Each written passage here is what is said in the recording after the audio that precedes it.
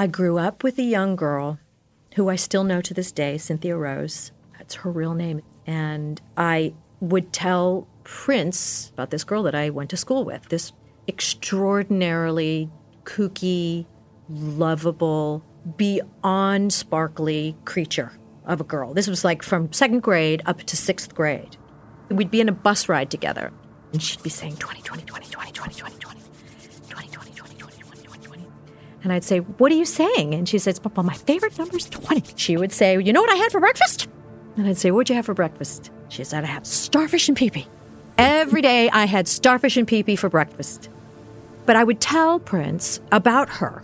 He was so attracted to that story, and we would laugh and laugh and laugh. And then one day, I was sitting at the kitchen table, and he said, can you tell me the story of Cynthia Rose again? Let's just write it down. So I spent the better part of an hour, and he was like, starfish and pee-pee. Do you mind if I change to coffee? No way I can sing pee-pee. And it's all the kids in my class, the teacher, Miss Kathleen, my real teacher. 10 hours later, he comes up. He says, you want to come hear it? And yeah. Walk down there. He's standing at the board. He presses play. He says, here it is. Wow, it's beautiful. Beautiful. Beautiful. Who was Prince? That is what I wish reporters were asking. And everything he touched was brilliant. He was the best pimp I've ever seen. He could turn a phrase better than most poets I've ever read. It's the art side of Prince. That's the rebel, the punk in Prince. The art school kid who wants to rebel against that and say lyrics that might raise an eyebrow.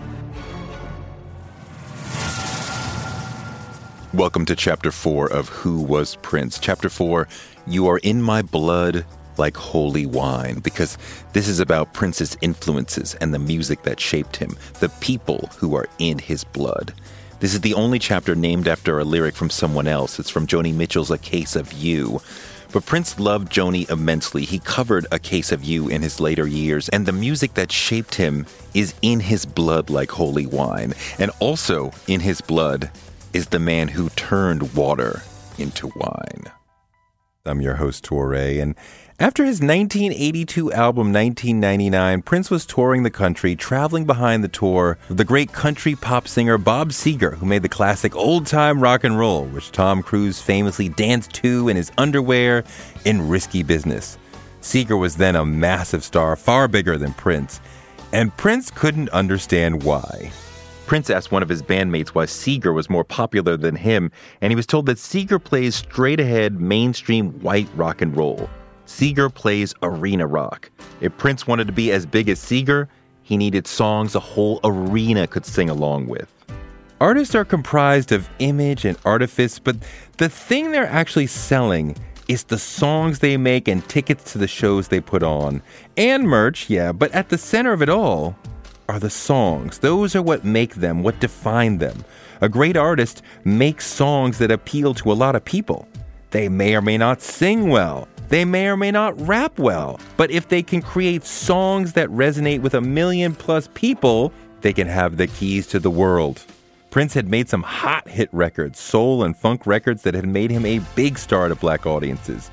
But he had not crossed over to mainstream success, and he'd wanted that since the beginning of his career. And now, watching Seger's example, he understood that he had to write a song that would help him cross over.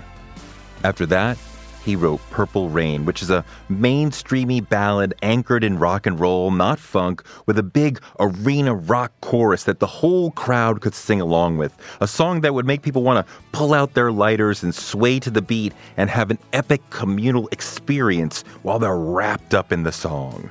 It was Purple Rain, an operatic rock ballad that captivated America and became a monster hit that helped him cross over to the mainstream and become the superstar he had always wanted to be. Prince took influence from all sorts of places. He could turn anything into a song. Jerome said, "This is what he's built himself for. He's read, he's played, he's studied. He could take one of those songs that you won't give any credit to, your lyric, and turn that shit into a hit." Here's an example. Rio de Janeiro with his dad. Someone gave him a note, and it was talking about how much she admired him. English, written in broken English. And the lyric, And the song is exactly what the letter said. I wonder you. You're on my mind for all times. Though you are far. He took the lyrics for I Wonder You from Parade, a short, beautiful, weird little song from a note written by a fan in broken English. It's crazy. Somebody sent that to him, and that became the lyric? Amazing. But this genius was formed by a cornucopia of influences. In the music, in the imagery, and the artistry of Prince, we can easily see the influence of James Brown, Jimi Hendrix, Sly Stone, Carlos Santana, Rick James, even the Reverend Al Green, but perhaps the most overwhelming influence may be Little Richard. When you put video of them performing side by side, they look like brothers. Little Richard's flamboyance, his exuberance, his androgyny, his flair, his fire, his faces, his humor, his joy, all of that is reflected in Prince. One could easily say Richard is both Prince's artistic father because the influence is so direct, and his artistic grandfather because he's a direct influence on so many others who influenced Prince, from James Brown to Jimi Hendrix to Mick Jagger to David Bowie. Little Richard is the alpha and the omega, the architect of modern rock and roll, and it makes sense that Prince took a lot from him. Prince is a genius who was formed by an array of influencers. Morris Hayes said, Little Richard had this one outtake, like this album of like his collection of just him in the studio, and we would listen to all of the outtakes, like this, like what's happening in between. Like when back then they wouldn't let you produce yourself, and so Little Richard knew how to write his songs, he knew how to do, but the label would have some guy in there, and he'd be like, Richard, could you try that again without all the yelling? And then you'd hear Little Richard go, like in the mic, like you'd hear the outtake, and then as soon as the song starts off, he's yelling harder than he was, and Prince would like lay on the couch laughing, like just dying, because he said, that's what I love Little Richard, because he just didn't want that guy telling him he had to do what he had to do because he had this label deal, but he was not trying to let this guy tell him how to sing, when he's like, you can't sing a lick. And you're sitting there trying to tell me how to do it, and not to be like all this yelling. He's like, that's the soul. You're trying to stifle my soul right now. And so when he would come, he'd just kind of just let the air out, and then just come back in wailing, man. Just come in wailing harder than he was. And Prince just loved that. He spent a lot of time watching old footage of all these acts, studying the greats like a football coach watching game film of other teams, looking for the details that set them apart. Morris Hayes spent a lot of time watching tape with Prince. At this level, man, it's like nobody had to tell you need to practice. You just did your homework because you didn't want to get whooped. And Prince never, ever was trying to get whooped by nobody. So we would just study the greats. And so a lot of the tapes we look at would be like any like James Brown footage. We like Sly Stone. There was a movie called Soul to Soul. There's like this festival that Mavis Staples and Ike Turner and all of them are on. We'd watch a lot of Ike and Tina Turner, and we listen to like Ray Charles, the same kind of thing, just outtakes. But we really loved the footage because you could see the interaction. I was with Maceo for a few years. He's talking about Maceo Parker, the legendary soul saxophonist who came up under James Brown. It's like me and Maceo would kind of trade stories, and it was remarkable because there was a lot of similarities between James and Prince. Prince was a big student of James, and I think there was, a lot of the way that James ran his band. Prince, I think, was a bit more compassionate about it, but there was a lot of similarities in style in terms of, if you messed up, you could get docked and that sort of thing. And if you messed up, we start over in your name. So if I messed up, we're going to start it over. We're going to start from the top of the song. We've ran it 20 times, but this is for Morris, since he messed up. And now everybody has to suffer along for Morris. And so, he'd make you pay for it, man, so that everybody be looking at you sideways because, come on, man, get it together, And so that was the thing. It's just we look at that footage and try to extract from it the key points that made those artists great. And so we would use all of that to just kind of like study and just get energized. And then we'd go down to the studio or we'd go into rehearsal and then just kind of like deploy all of the stuff we had just learned watching these movies. And we'd spend a lot of time doing that some days. And then on days we were on the tour bus, we'd watch stuff like that. Of course, Prince also spent a lot of time watching tape of himself performing. What we did all the time, we'd play the show. And I mean, dude, our day was crazy. Like, we come in at 3 o'clock, we do sound check up until doors, we play the show for 4 hours, we go play the after show, and then we watch the tape until the sun comes up. That's what we did every day. And so it was bananas. Trombonist Greg Boyer sat through a lot of those video sessions. He would do long sound checks, long rehearsals, long concerts. Then you'd watch video of the concert after you were done. So you could see what you look like from the audience's eye instead of what you look like on stage. And I'm thinking to myself, didn't I just do this concert? Why do I need to see it? But after a couple times of watching it, I got it. I got why he would have everybody. And you know what? He'd have everybody up in his suite. He's got strawberries and chocolate and veggies and dip. And he's got this big screen and everybody's watching it. And understandably, people are really tired because they just had a long day. But every once in a while, you can see that spark in someone's eye. Wow, that's what that looks like from up here. Or, wow, if I had turned around with a little bit more conviction, you can see the detail of the performance. So, inconvenient as it was, I could see why he did that. And then you would go get some sleep and maybe do an after party following. During the video sessions, Prince would point out little things they could have done better. He wanted us to always get better. The whole point of watching the tapes is like we would see our flaws, see how you look. Like Morris, he'd be like, look at how you look here. And I learned early on in my career that in show business, you want to look like it's a lot easier than it is. And I would smile all the time. And he would use that to like beat up on Blackwell. He's talking about the late John Blackwell, who was a drummer for Prince for a decade. John was an intense player, and he looked intense, but Prince would always get after him because he was like, John, it looks like you're under duress. Look at Morris. He's over there smiling. He's having a good time. Look at him. He's enjoying his work. He said, you look like you're like very intense. And so a lot of the players from back in the day, like James, if you look at the tape, they're all smiling. They're all having a good time because it's show business. They're like, dude, we're glad to be here, and we're all just loving it, you know. And that was one of the lessons that he wanted us to acquire. We are entertainers. We want to like present something that people are like, yeah, they're having a good time, so we're having a good time. He loved groups like Graham Central Station and the Bar-Kays. He also loved Joni Mitchell. He once talked about setting up a recording room just for her at Paisley that she could access anytime, day or night. And he loved Nikki Giovanni and her poems. She's another genius. Engineer Chuck Zwicky said Prince was deeply influenced by guitarists in the James Brown universe, guys like Jimmy Nolan, Catfish Collins, Bobby Roach, guys who had a funk chord approach to the guitar. He also loved to play the bass in a way that was reminiscent of Larry Graham from Sly and the Family Stone and Graham Central Station. He would sit at the keyboards and think about Gary Newman. When he would do background vocals, he would do each one with its own totally different personality, which would convey the sense of a group singing. But if you break out each vocal, each one has its own unique personality.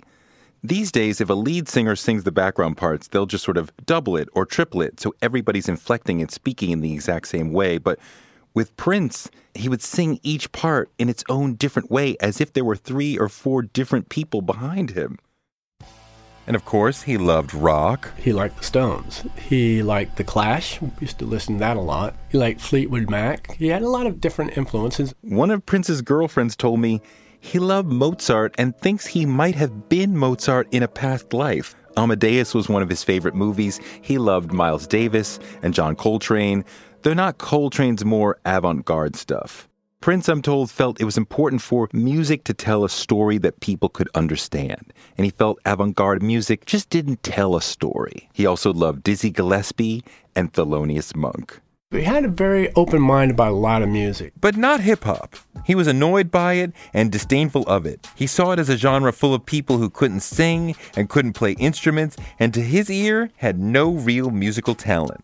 People said he was offended that after years of building his musical ability to a finely honed zenith, suddenly in the 90s, there was a slew of artists outselling him despite having no talent, according to him.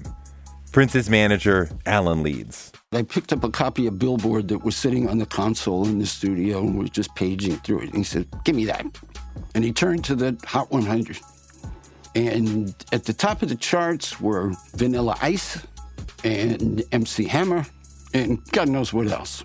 But he points to those two and he looks at me and he says, "Do you know what it's like to spend your entire lifetime learning a craft, never stopping trying to improve yourself, and look at Billboard magazine and see somebody who can neither sing or play a note, have a #1 record, and you're struggling to get your records on radio?" He had a very difficult time understanding hip-hop as a legitimate art form because he basically saw it as a road that someone with no singing or musical ability could take to become successful. And he resented that. He thought it was cheap. It was like, no, you didn't earn this. How you have a #1 record and you can't sing or play? And I can do both and really well. And you're going to sell more records than me? No, that's not right. So there was a lot of anger and resentment geared towards hip-hop because he saw it as this cheap shot. And he didn't know how to compete with it. He had no idea how to compete with that. So it took him a long time before he would agree that a hip-hop artist could really be valid. Because as far as he was concerned, it was just a bunch of brothers running around talking shit and getting paid for it when they didn't deserve to. The Purple Rain movie shows Prince struggling with the idea of taking his bandmates' ideas about music seriously. Wendy and Lisa repeatedly ask him to listen to their tape, and he repeatedly mocks it until he finally pops it in and realizes it's good and starts to take them seriously as collaborators. In reality, Prince let Wendy and Lisa be a profound influence on him. You could tell from the way Purple Rain sounds, which is totally different than the music he'd made before. With Purple Rain, he had moved on from soul and funk to some grand operatic guitar god rock. Purple Rain's engineer, Susan Rogers. Wendy brought a deeper rhythm to his music, and she brought, just like Lisa did, other chords, more sophisticated chords that she would have known from all the musical training that she'd had. So she helped Prince go in that direction that he'd always admired and loved, that Joni Mitchell direction, and to couple that with that funk bass that she had was pretty damn strong. The chords that she's fond of are very beautiful, subtle, sensitive, sophisticated chords. Lisa is the same way. So Prince was able to expand his music in I'm tempted to say feminine, but that would be the wrong thing to say. In a let's say, more harmonically rich direction. Wendy was the same way, but of course she came from something other than the R&B world, so she's the one who opened him up to Joni Mitchell and opened him up to certain chord structures and a sense of harmony that maybe he wouldn't have gotten from musicians who grew up just playing R&B or funk as opposed to the pop stuff. Wendy joining the band was a little controversial because the rest of the band felt that, like, okay, who's this kid? She's just a kid. She has no experience, and how's she going to work, and how's this going to fit in, and so on and so on. But, of course, it did, and Prince had seen something in her. As his sound was becoming more pop, he realized, yeah, I can do this. But it took a little bit of navigating because as he embraced a pop rock sound, he had to kind of let go of a little bit of funk. He wasn't going to be James Brown after all. He was going to be closer to a modernized Sly Stone, and Sly was pop. Susanna said the greatness and impact of Wendy was also due to keyboardist Lisa Coleman. The two of them together brought an emotional component to his writing. And it was Wendy and Susanna's brother Jonathan Melvoin, who along with Lisa's brother David Coleman, who wrote a song that inspired Prince to create his trippy, hippie, psychedelic album Around the World in a Day. Susan Rogers. They came out to visit their sisters out in Minnesota. They brought this song. Prince loved it, and we cut the song at rehearsal with the whole band on stage, including David and Jonathan. The message in this record was, there is an us. We have created a world. The Purple Rain is one man's masterpiece, and it's about one man's most artistic thoughts. Although other musicians played on it, it's one man's masterwork. But on Around the World in a Day, after you've conquered yourself, what do you want to do? You want to conquer the world. And you want to be able to say, the world that I'm creating, folks, includes all of us, and we're all different colors and we're all different ages. And look at the cover and you can see that we have different abilities and disabilities. We come from different backgrounds. We might take drugs, we might not. We might be bold, we might be shy. This is an us, and that's why the rainbow color palette, and that's why Around the World in a Day. Influencer. It's a word that gets tossed around a lot these days. There is a woman who went the distance, who broke ground as the first true influencer by living a remarkable life. Her name, Elizabeth Taylor. I'm Katy Perry. This is the story of the original influencer. This is Elizabeth the First. Elizabeth the First, the podcast, wherever you listen. Around the World in a Day comes after Purple Rain, an album that turned Prince into a megastar, but where Purple Rain is full of ego and bombast and sex and power and rock and roll, Around the World in a Day is sweeter and gentler and utopian and zen. It recalls the music of the Beatles after they returned from India. I always thought that Around the World in a Day was Prince's way of somehow responding to the way his life changed with Purple Rain, but it was made before the movie came out. It was completed before they knew that he had ascended to rock god status. It gives us one last glimpse of his pre-mega fame self. Susan Rogers. I think it was inspired by the records that Susanna was playing for Prince, which included Led Zeppelin and included the Beatles, because Prince didn't listen to that growing up. I think those things inspired him. But most of Around the World in a Day was completed before we ever went on the Purple Rain tour. It is my favorite of the records we did together because it was the last time he was innocent. This was Prince before Prince. So while he's making Around the World in a Day, for the most part, we were at home in the warehouse. This is before Paisley Park is built. So we're at home in Minnesota getting ready for this movie to come out, getting ready for the Purple Rain album to be released, preparing and rehearsing for a big tour. This could have gone either way. A semi-autobiographical movie about your life, this could kill your career because you're 25 years old. Maybe the critics won't like it. Maybe your R&B soul audience won't like this big rock ballad that you've just that is reminiscent of Journey or Bob Seger. Maybe they won't like it. Maybe this won't work. But Prince was happier and more optimistic than I ever saw him. After that, after the Purple Rain, everything changed. But while we were making Around the World in a Day, he was happy and he was still innocent. He was still a kid. So songs like Raspberry Beret and Pop Life and Around the World in a Day itself have an exuberance about them that's easily felt. The latter has that gratitude that I spoke of. Tambourine has an unabashed admission of self-satisfaction, of masturbation. That's what that song is all about.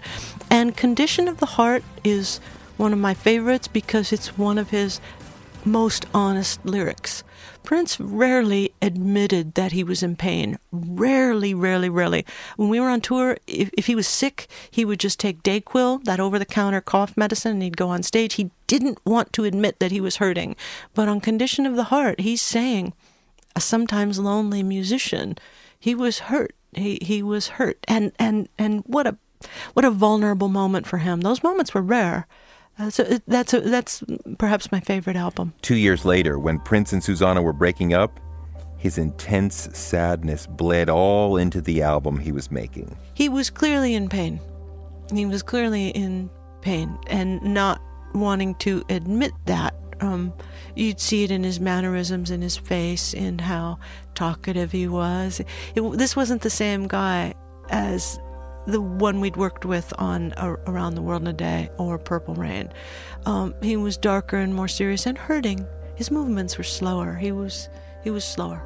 It's funny because you don't see the super sad songs that you might, right? I think Parade has more of the sad songs and the sad feel than Sign of the Times. I think Sign of the Times is a little more, the title song aside, upbeat. It is.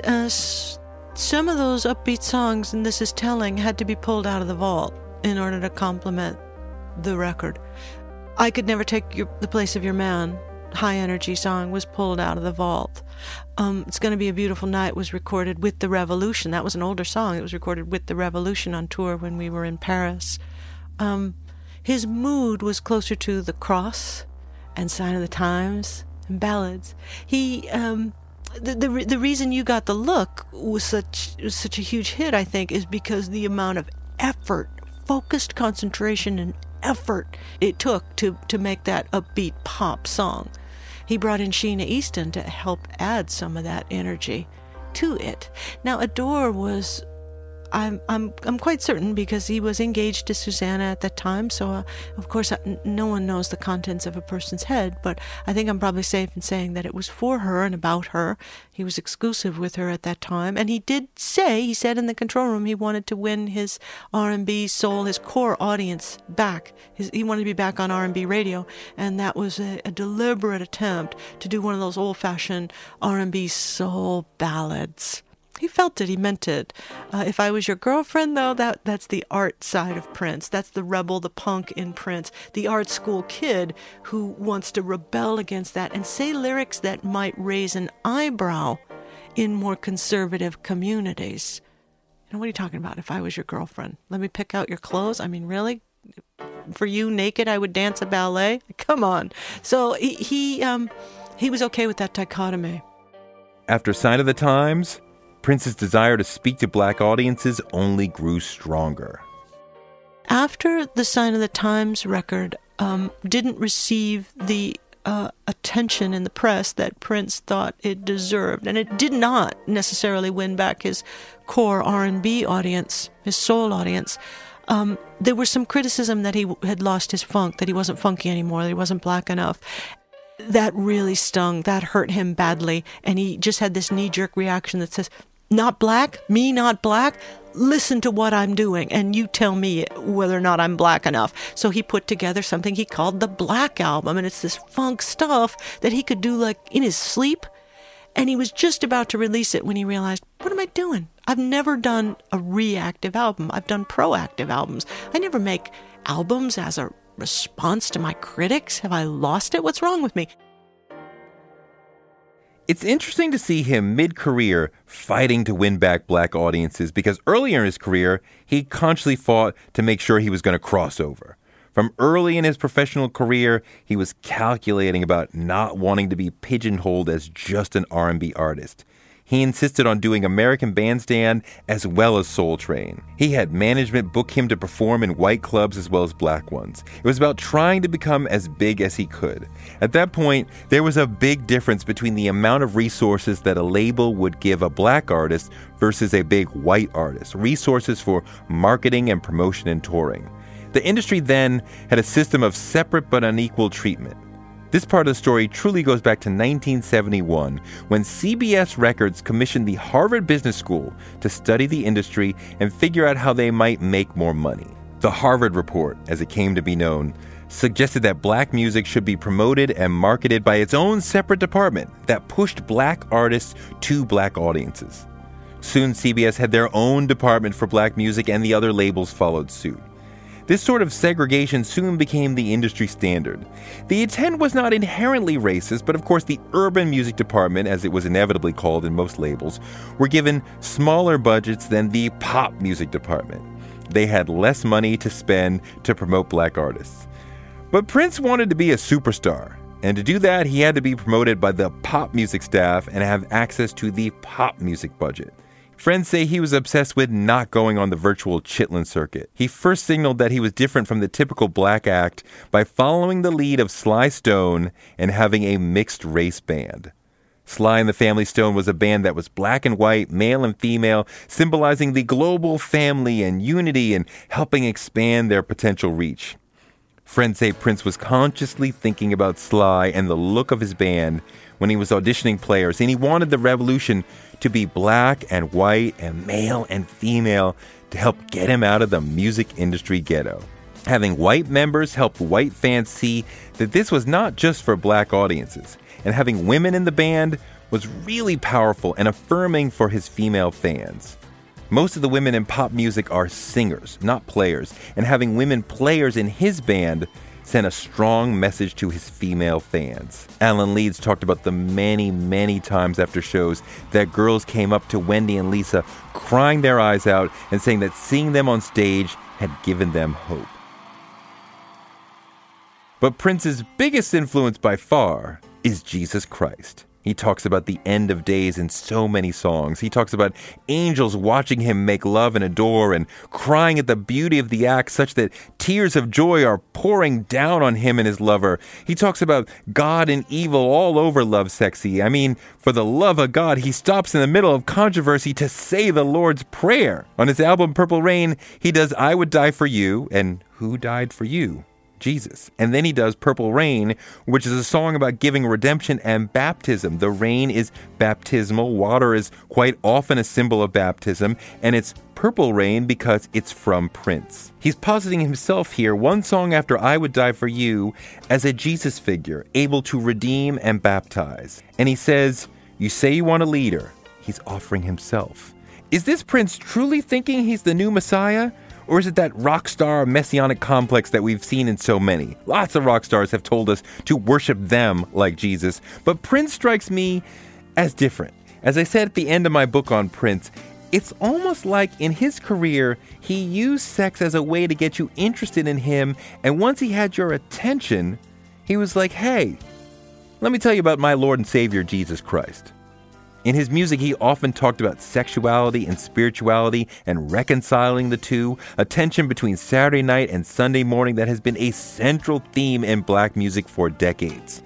The music of Marvin Gaye, of Aretha Franklin, of the Reverend Al Green, of R. Kelly, of many more often asked the question, can I be sexual and lustful and still be right with God?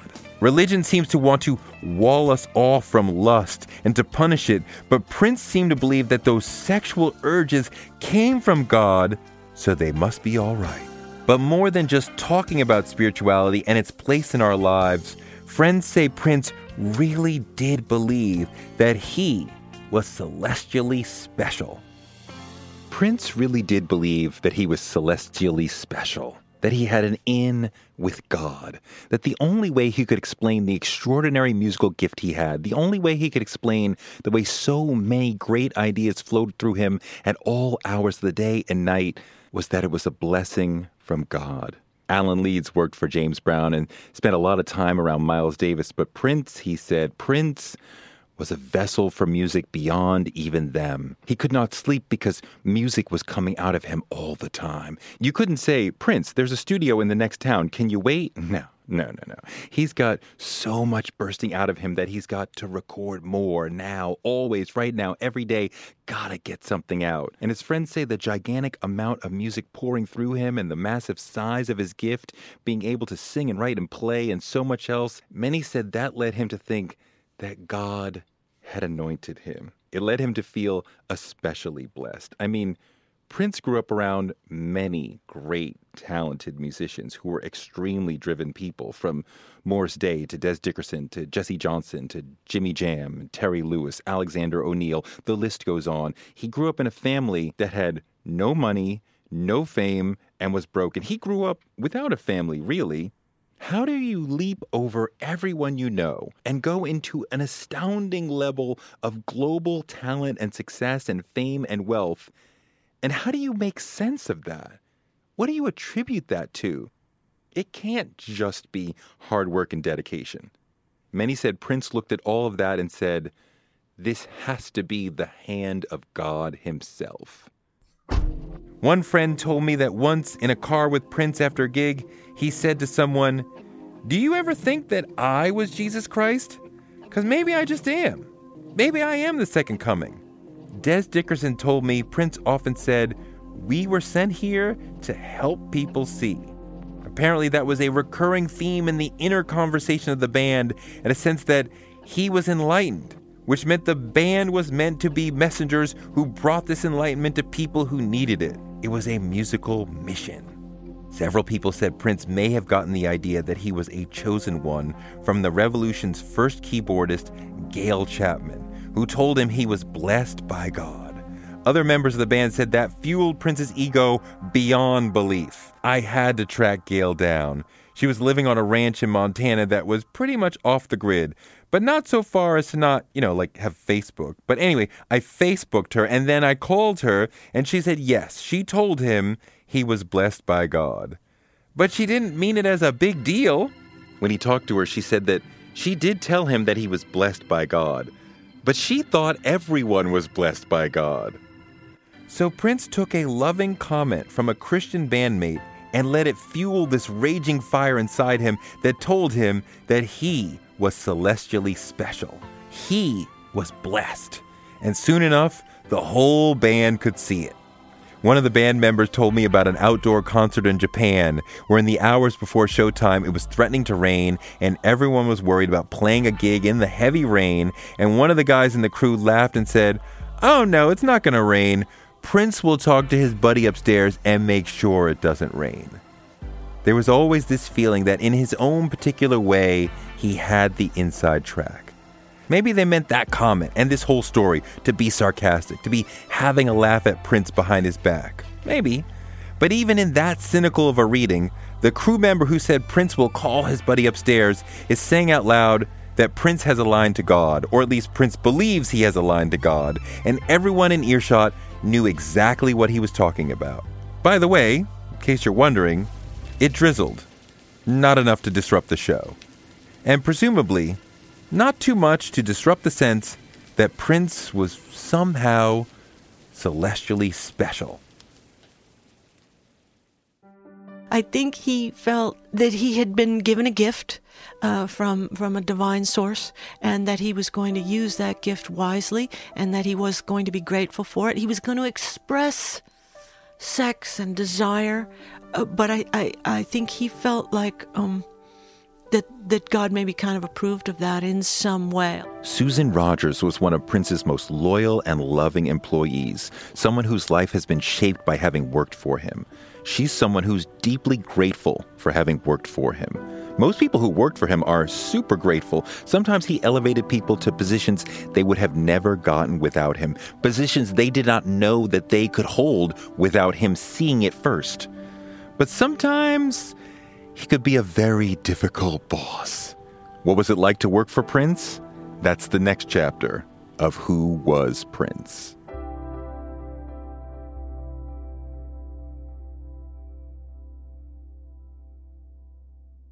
Thanks for listening to Who Was Prince? Please share with your friends if you liked the show. Our executive producers were me, Torre, Chris Colbert, Adele Coleman, and Ryan Woodhall. Our technical producer, Byron Hunt. And our distribution was by DCP Entertainment.